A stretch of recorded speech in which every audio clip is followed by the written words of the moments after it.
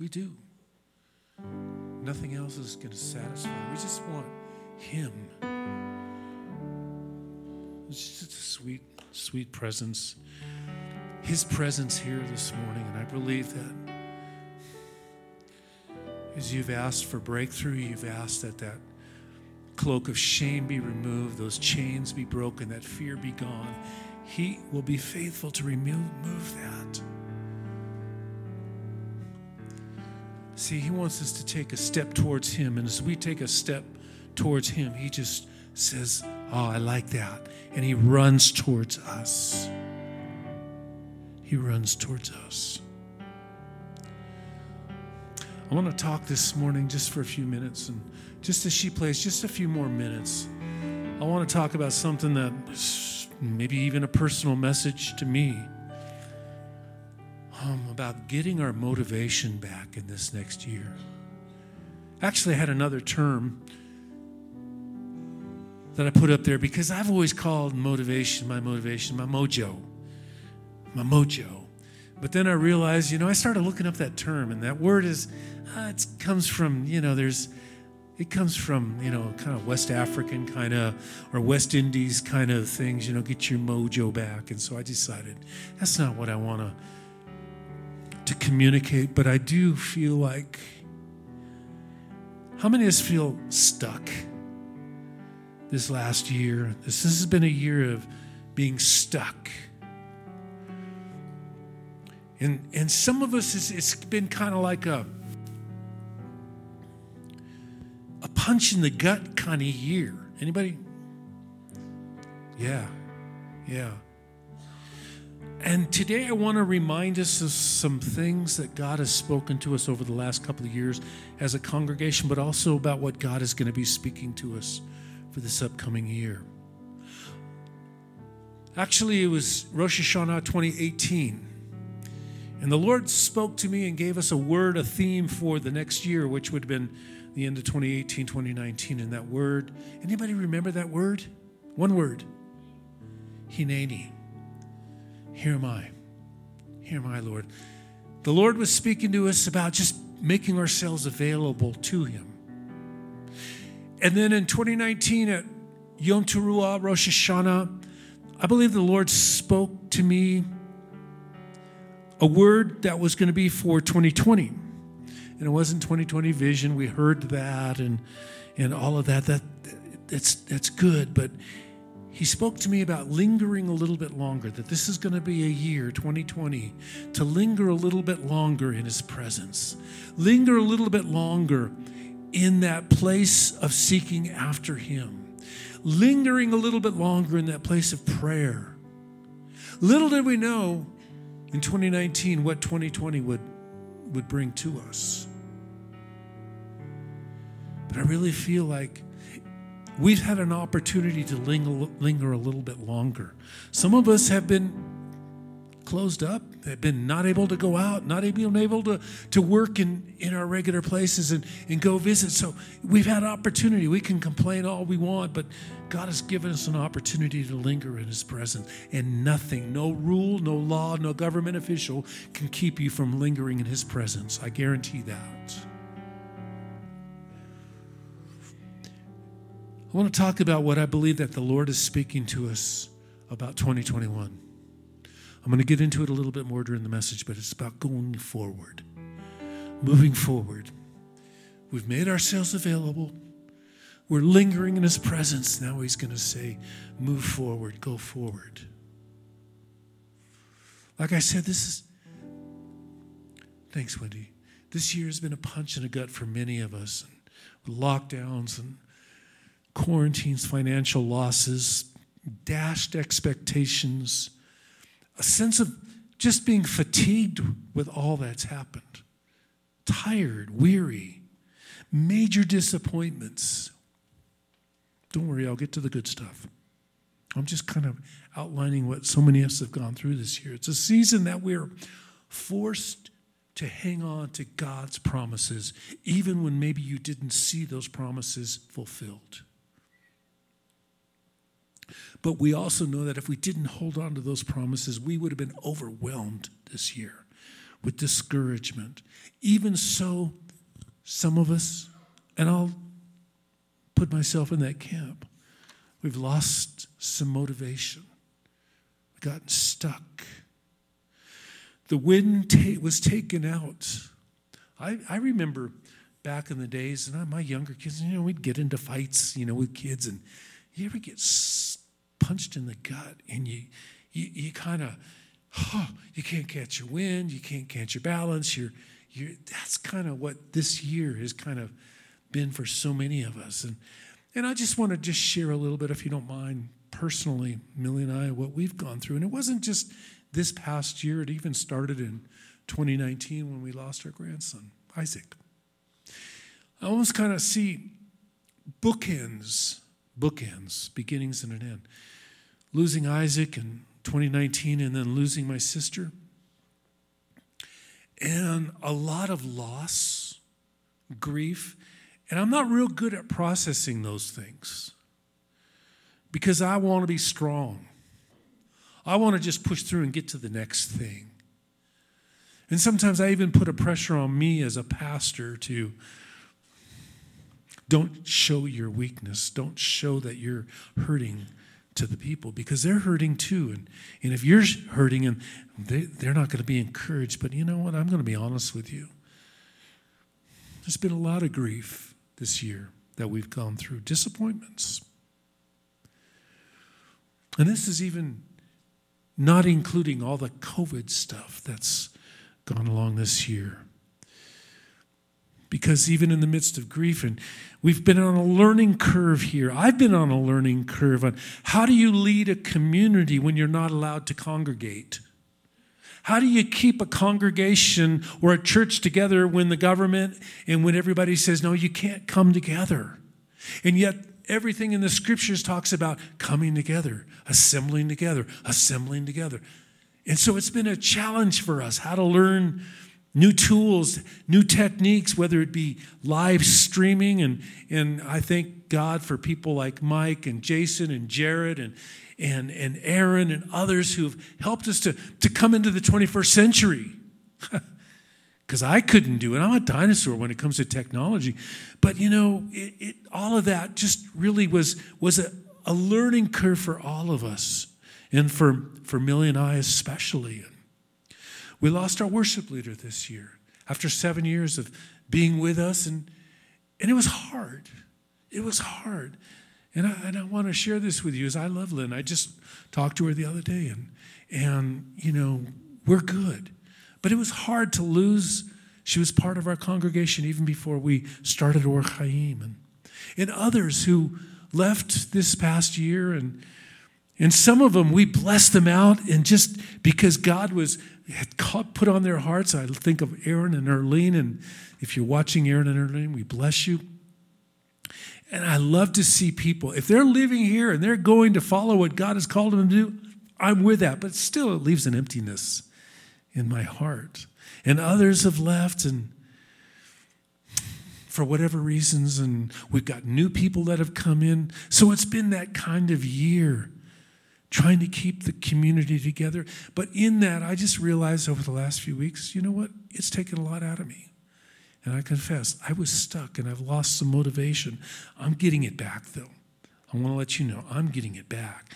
Not because of but because God is imparting into me. But I felt stuck. I felt brain fog. Anybody know that? Ever feel brain fog where you just can't concentrate? And then, all of that over the challenges of the past year.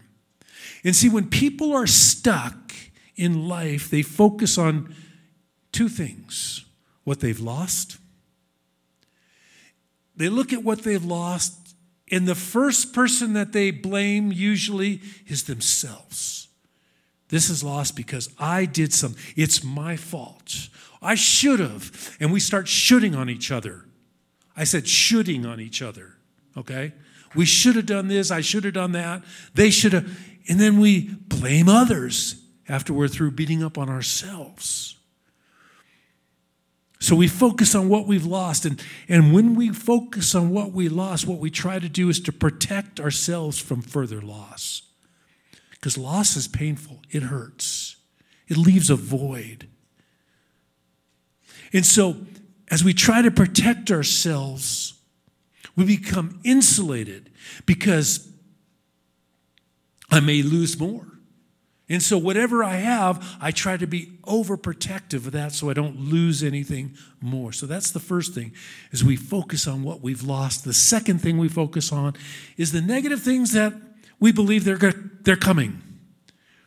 And this is something that God has been showing me over many years, and I have a helpful helpmate to help me walk through this.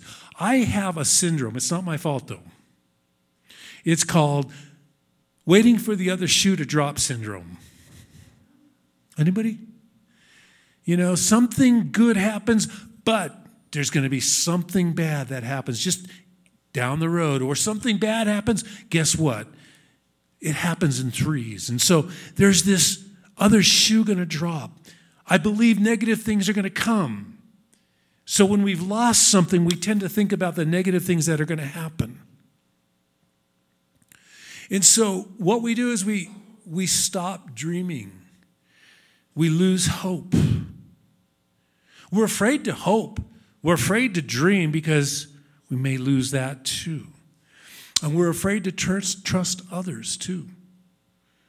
After all, it may happen again and it hurts too much, so I don't want to do this anymore.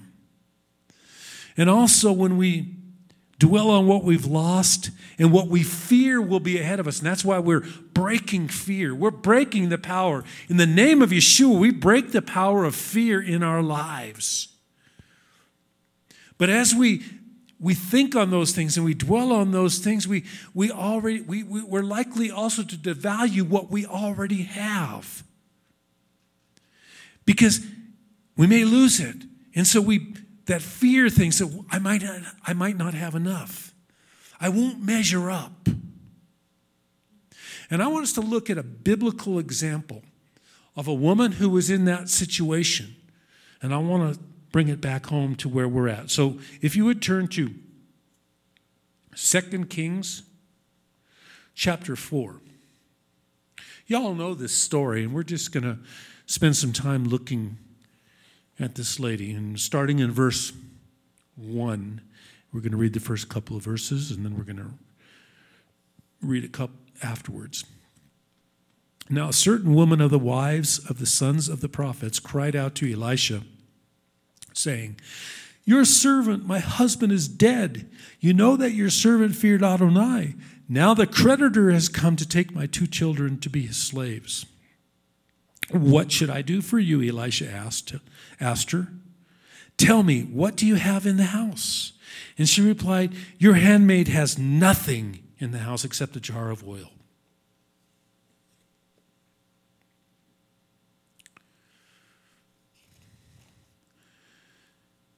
Everything she had, she felt was lost. What had she lost? She lost a good husband. And I never realized this, but this was not just a widow. This was a wife of a prophet, a very good husband, known in the community, who had prestige, and she lived a life of security. So she didn't just lose her husband, which is huge enough. She lost her position as being the wife of a prophet. The prestige that goes along with it, the security that goes along with it. Everybody in the community knew who she was. She had a reputation and she had credibility as the wife of the prophet. As a wife of a prophet, she received honor in the community. And there's perks that go along with that. And now suddenly her husband is gone. All is lost. And now the creditors are coming to take her sons as slaves. And she falls into this victim mentality. She was this, and now all of a sudden she has none of that. She's a victim. There's a lot of victimization. There's a lot of victim mentality. I believe there's a cottage industry of victimization in our country and in our culture today. What is a victim? All of us have some kind of that victim in us, and God wants to kill that victim so we can become victorious in his promises and walk in the promises and the potential that he has for us. But we have to get beyond that victim mentality. What is a victim? Somebody that's harmed by others, bound, no way out, and no power to overcome, either because of their own decisions or their own fault or because of somebody else. It's huge today, victimization industry. Somebody, a group of people saying it's not your fault for what's happened to you. It's their fault. It's on somebody else owes you something. You're owed something. And there was a bit of that in this widow. I lost everything that I had. He was a prophet. And now I have nothing. So what are you going to do for me, Elisha? What are you going to do for me, God? Becoming a victim. And in that victimization, in that attitude of being a victim, what happens is we become angry. We become angry. And that victim mentality divides people from people. There's a victim. If there's a victim, guess what there has to be? An oppressor. Somebody who put him into that position. The only ones who really value from this victimization industry that's grown up in our culture, think about it. Therapists, because you got a problem. You just go to a therapist and he'll tell you what your problems are. And he'll give you information about your problems. And the pharmaceutical industries, they'll say, here, take this. This will make you feel better. Except it really doesn't go to the root issues. It never goes to the root issues. Elisha's response, and this is what we're going to get into. Elisha's response was not at all what she expected. He didn't give her any money. What kind of prophet of God is he? She has a need. Obviously, it's a financial need. He didn't give her any money. He didn't pray for her either. This is amazing. Aren't men of God supposed to pray for each other? He didn't preach her a sermon. He didn't rebuke the devil. He didn't refer her to a financial seminar.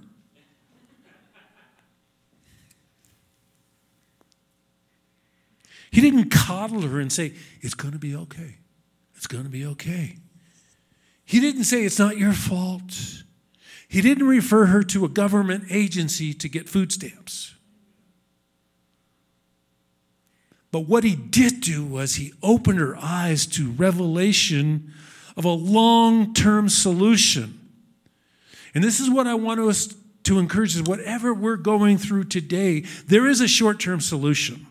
There may be a government agency, there may be a financial seminar that will help you do so. I'm not ridiculing those things, but God wants us to see a long-term solution to whatever we may be facing today. So let's read what did he do? Starting in verse 3. Then he said, go borrow for yourself. First of all, what did she say she had? What did she say she had? But how did she say it? A little bit of oil. A little bit of oil. In other words, poo-poo, not much. Not much. Verse 3. And then he said, go borrow for yourselves vessels from all your neighbors, empty jars, not just a few. Then go inside and shut the door behind you and behind your sons and pour into all those vessels, setting aside what is full. Now, if somebody came to me and said, okay, you got a need. I want you to go out and do this, this, this, and this. I said, no, I came for here to have you meet my need. But that's not what happened here. Kind of ringing a little bit. So he gives her a job to do. He gives her a plan. Go out and borrow all the vessels, not a few. Go to all your neighbors and invite and ask them to lend you these vessels. In verse 5, so she left him. So she did it. She did it. She followed his advice. So she left him and shut the door behind her and behind her sons. They kept bringing vessels to her, and she kept pouring. When the vessels were full, she said to her son, bring me another vessel. But he said to her, there isn't another. There isn't another vessel. So the oil stopped. Then she came and told the man of God. So he said, go sell the oil and pay your debt. Then you and your sons can live on the rest. Wow. He gives her a long-term solution to her current problem. To get our motion, our motivation, our confidence back, to get unstuck, it's always connected in believing and embracing something that will last, something that is enduring, something that will last. And that's what Elisha did, is he opened her eyes to the revelation of a long-term solution. He showed her what she already had, a little bit of oil. What does oil represent? Why did she bring that up? What is oil? Think about Israel in those days. What is oil? Yell out some answers. Yell, because I'm hard of hearing. The Spirit. Anointing. That's powerful. Anointing is you're set apart for, it is set apart to do something. An anointing to do something. What else is the oil for? Light. Fire. Power. Energy. Cooking. Leave it to a Lieberman always to be thinking about food. Oh, yeah. But it's that she had this thing. And I believe when we're struggling, we're crying out to God in whatever situation, He says, He points us to who we really are, who she really was, who we really are. Who was she? That's the basic foundation of who she was. A daughter of God. In covenant with the God of creation. Not a debtor or a prisoner or a victim. He reminds us of who we are in Him when we have nothing else. I may not have possessions, I may not have a lot of money, but I have the Spirit, the Ruach HaKodesh living in me, and man, that oil is enough. That is enough. So God reminds us of our identity in Him when we're going through those hard times, when we cry out to Him. This is the beginning of getting our motivation back, is be reminded who you are in Him. If that takes 20 times a day to do that, thank you, Lord. I remember when we first came to church in the city and people, how you doing? Blessed and highly favored. Blessed and highly favored. And I'm telling you, when we begin to dwell on who we are and our identity, guess what? We are blessed. And we are highly favored in that. So God will always remind us about who we really are, but we need to remind ourselves about who we really are. And then He reminds us, and we need to remind ourselves of what was her potential. That little bit of oil, but she had a potential for so much more. What is your potential? To be an overcomer. To take what little you had to become an overcomer and to be successful. She didn't have much, but she followed the instructions that God gave to Elisha. She borrowed the vessels. She kept on pouring the oil, and the oil kept on pouring. And that oil was so valuable, she was able to live on it, her and her sons. See, that's a long-term solution. And I'm just reminded all of us have something to give. I was so blessed last week during our worship. Cherie has a gift. Cherie Morris has a gift. She's a worshiper. But she worships many times in her painting. And so she gives that in her worship to the Lord. And God blesses her as she does that. Whatever gift you have, I don't have much. God has given me the ability to speak. Sometimes I get tongue-tied, but He's given me the ability to speak. So I give that back to the Lord and let Him pour back. Because whatever you give Him, maybe just a little bit of oil, but when God blesses, and there's an abundance. There's an overflowing that takes place. But He also, and this is what God will do, so when we see who we really are, and we see what our potential is in Him, man, do you realize we're in covenant relationship with the God of the universe? We're in covenant relationship. He wants to bless us. The God of the universe wants to bless us. When we understand that, we understand our potential. He's given Yeshua all authority. And when Yeshua said, go into all the world and make disciples, it was because He had the authority, and He's given that authority to us. The prophet also helped her to see God's promises. If you give this little bit, God will bless you, and He will pour out the heavens on you. See, when we feed on these things, faith is built up. for what we may or we may not have.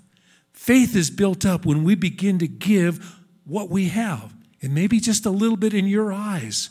But God, when he puts his stamp of approval, when he puts his blessing on it, man, it's overflowing in abundance.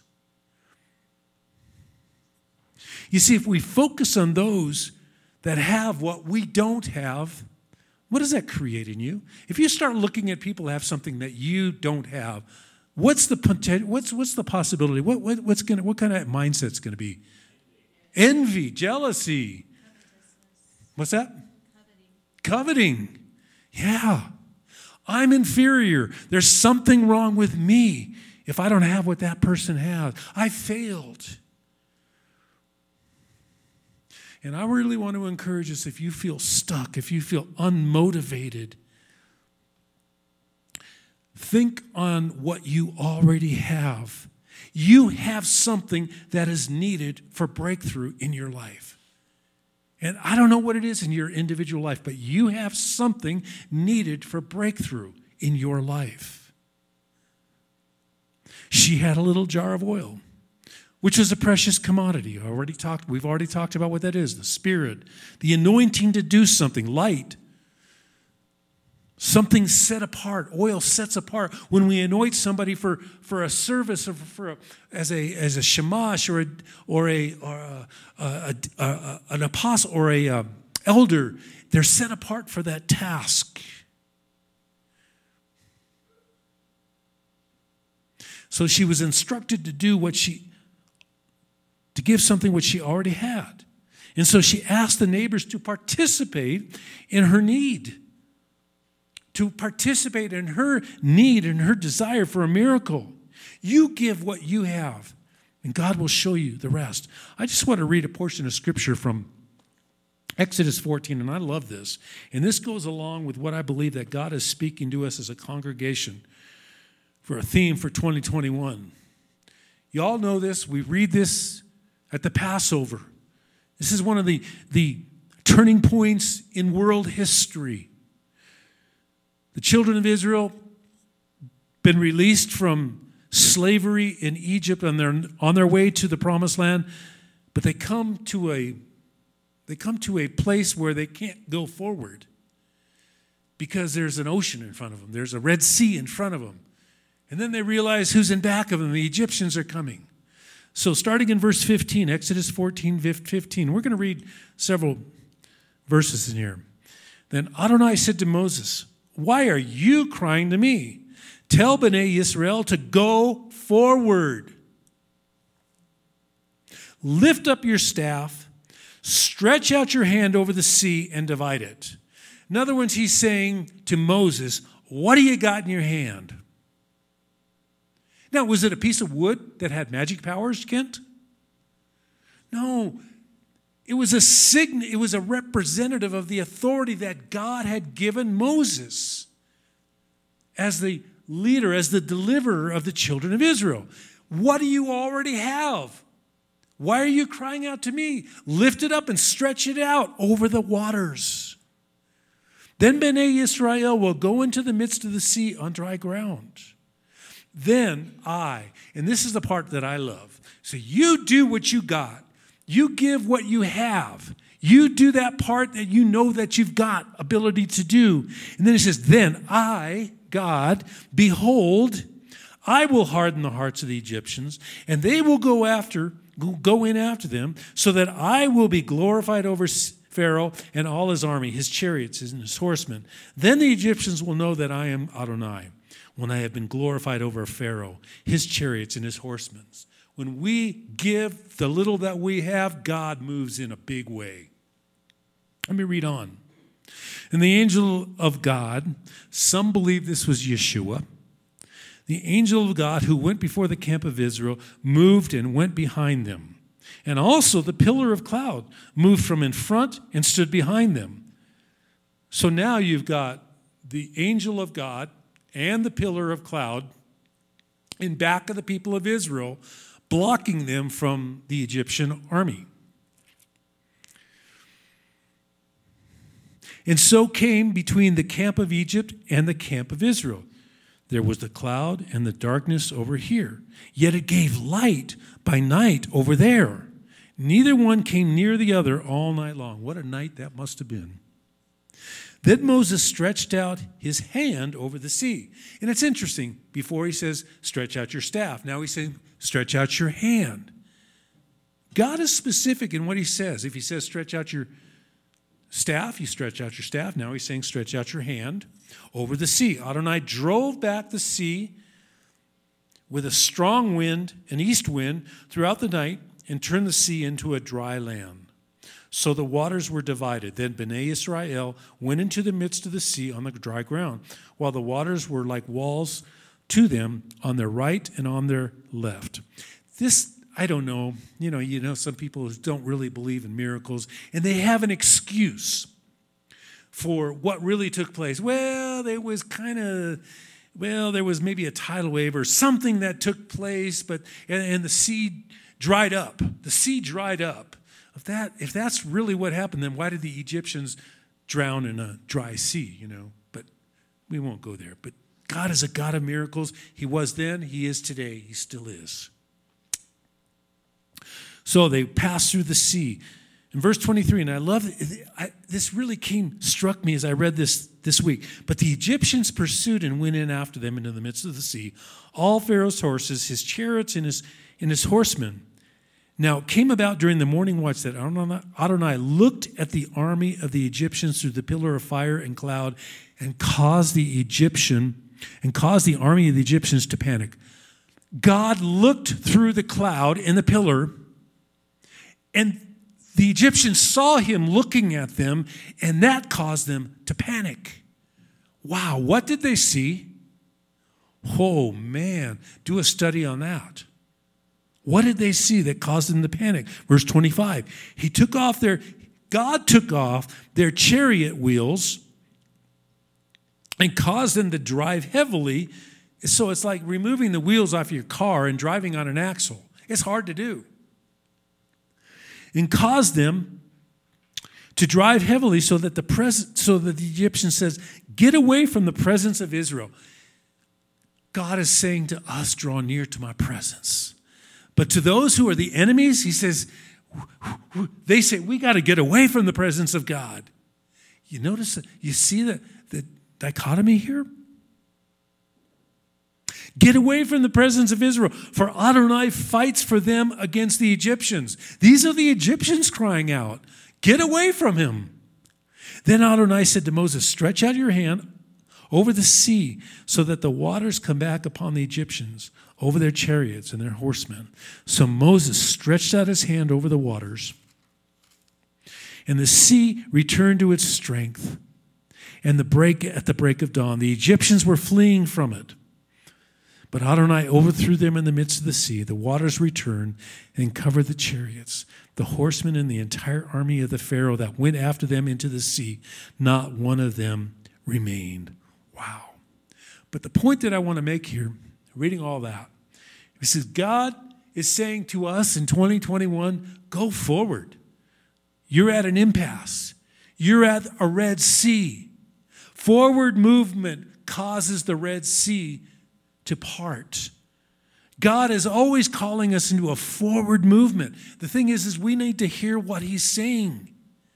Use the authority that you already have to speak to that mountain, to that sea that is before you. Use the authority you already have. How much authority do you have, Jason? How much authority do you have, Jerry? How much authority do you have, Peter? Whatever Yeshua gave you, all the authority that Yeshua has, you have that authority too. Then see, when we use that authority, then see the miracle that God will do. I think we've gotten so used to we have good doctrine, we have good theology, and we believe it's good and that's good, but God says, no, I want to do so much more. Yes, doctrine is important, theology is important, but I want to show my power through you in these days. I believe God is wanting to do that. And when we see the miracle that God will do, see, all they needed to do was to go forward. And then it says, God did the rest. God did the rest. And when we see that, when we move forward, and all of us have examples, when you saw an impossibility in your life and you move forward, then God just poured out things. You go, wow, this motivates you. Remember those things. Think on those things when you've lost your motivation, when you feel stuck. Think of what he's already done in your lives. This will certainly motivate our faith. Always move forward. Don't dwell on past mistakes or successes or outcomes. We tend to dwell on those things. Then we live in the past. And God is saying, well, learn from the past, but don't dwell on them. Don't repeat the same things. And even successes. God may say, well, yeah, it worked that way. We did it that way. We're going to do something different this time. By responding to his leading, momentum is restarted in our life. How many of you need to have some momentum restarted in your life? What's the last thing he asked you to do? Have you done it? Do it. God will. When you move, he pours out. Wendy, why don't you come on up and get ready for some worship here as we close. Getting our motivation back, getting unstuck. We ask the Word, the Spirit that dwells in us, to open our eyes to what we already have. Whatever gift you might have, whatever talent you might have, whatever resource you might have, let God show you what it is. You know, if you say, well, I don't really have anything, I don't have any gifts. If you're in Messiah, the Spirit of Messiah, the Spirit of the living God is living in you. That's huge, right there. Use the authority that he's given us to speak to sicknesses, to speak to financial loss, to speak to broken relationships. Use the authority that you have in Yeshua. But in doing that, we have to step out in faith. You have to step out in faith. To his leading. Be in the Word. Be in his presence in worship. Being in his Word and being in worship is not a Shabbat activity alone. It's something that we have the ability to do all the time. The beginning of 2020, and the Lord said, linger in my presence a little bit longer. Linger in his Word a little bit longer. Linger in that Bible study, that devotional a little bit longer. Maybe God's calling you into a deeper season of worship that includes fasting. Whatever that mountain is before you, that impossibility, God is saying, trust me in this, but I'm calling you to trust me, maybe even through fasting. Not just prayer, not just study of the Word, not just declaring and proclaiming things, but fasting. Maybe God's calling you to do that. Seeking intimacy. Seeking intimacy with him instead of dwelling on your circumstance. Sometimes I'm changing, I believe. Used to be a glass half empty kind of person. I want to be able to see that the glass is actually, it's half full, and God wants to pour more into it. We need to begin to see things from his perspective. I love what Yeshua says in John 4:35. He says, lift up your eyes and look at the fields. They're white, ready for harvest. The whole verse in context, it says, don't you say 4 months and then comes the harvest? Look, I tell you, lift up your eyes and look at the fields. They're white and ready for harvest. God wants us to see beyond just the need, just beyond the initial circumstance that you may be facing. Look to his provision. Look to his provision. He's not an ATM machine where you just put in your 5 minutes, check off I did this and I did this and I did this, and okay, God, now it's your turn. Give me my money. Give me my this. Give me my that. No, God is saying, I want you to spend time with me. spend time with me. And then as we lift up our eyes and we begin to see the harvest is ready to be, the fields are white, ready for harvest.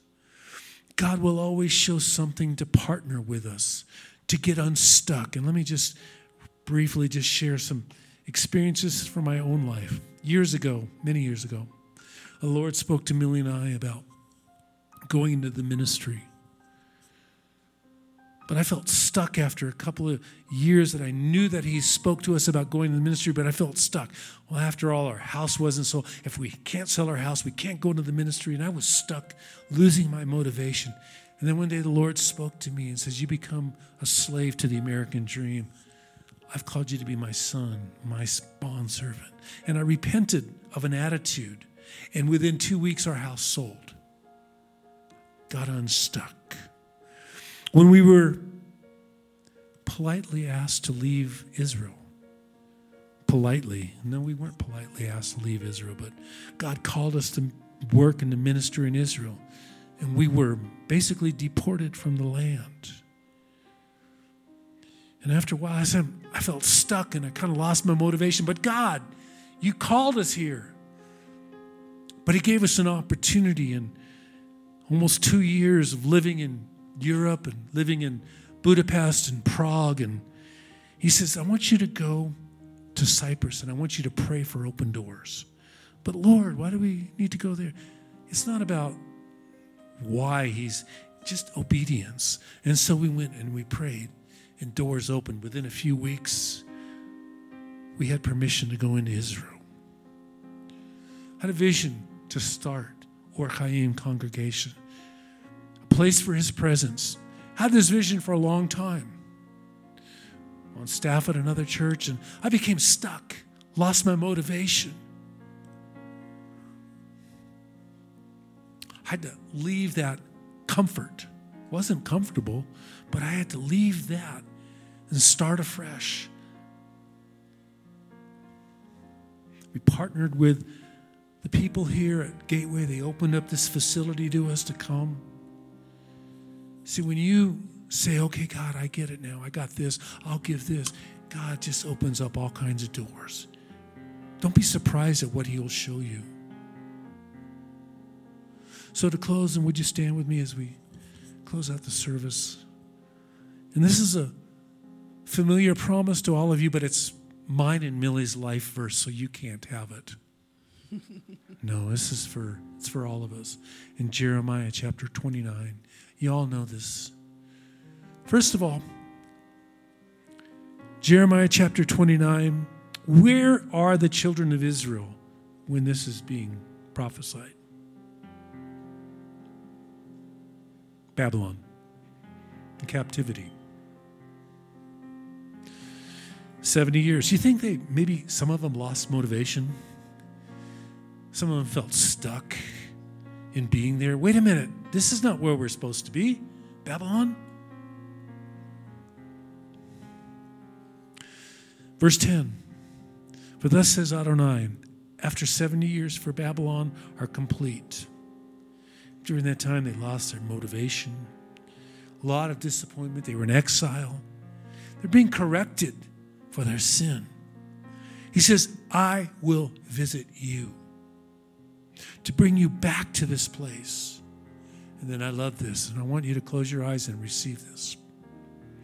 For I know the plans that I have in mind for you, declares the Lord. Plans for shalom and not calamity, to give you a future and a hope. Anybody been in captivity for 70 years? I don't think so. But God wants to remind us that he has a plan for us. For shalom, for peace, not calamity. Not for the other shoe to drop in a bad way. But to give you a future and a hope. Because you know what? He's created your future. When we put our hope in him, he has a future and a destiny all laid out for you. It's a destiny that he inscribed even before the foundations of the world that you would walk into. So it's time to get unstuck. Our motivation is going to come from Him, but He wants us to take that step forward.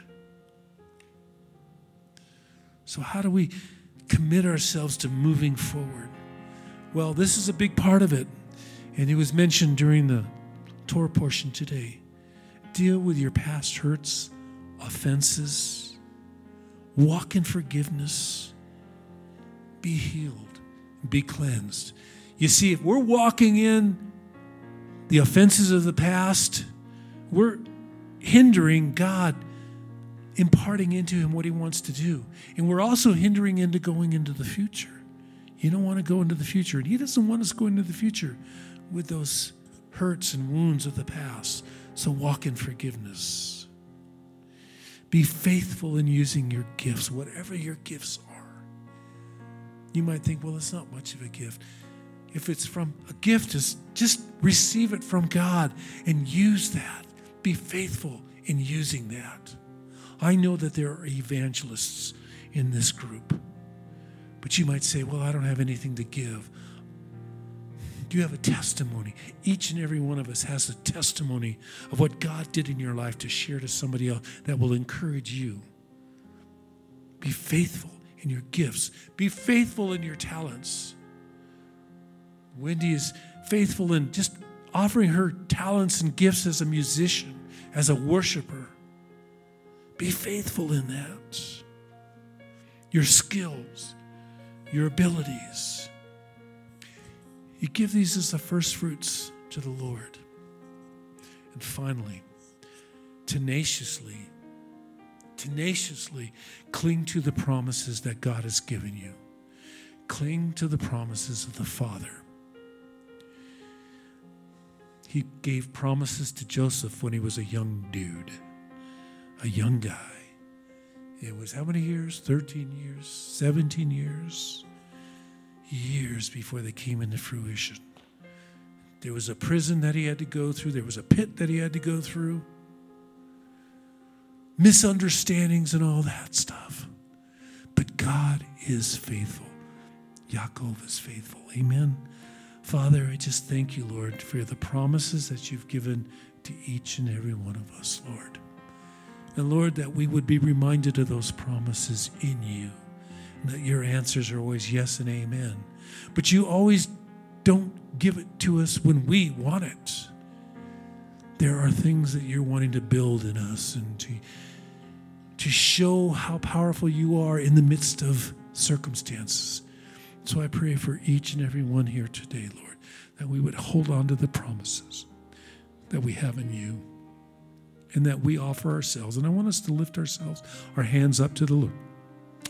Whatever gifts you might have, gifts, talents, skills, you're saying, God, I'm giving them to you and I'm going to give them away.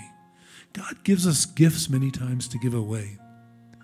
And so, Father, I pray that each and every one of us would offer these as first fruits to you. In Yeshua's name, amen, amen, amen.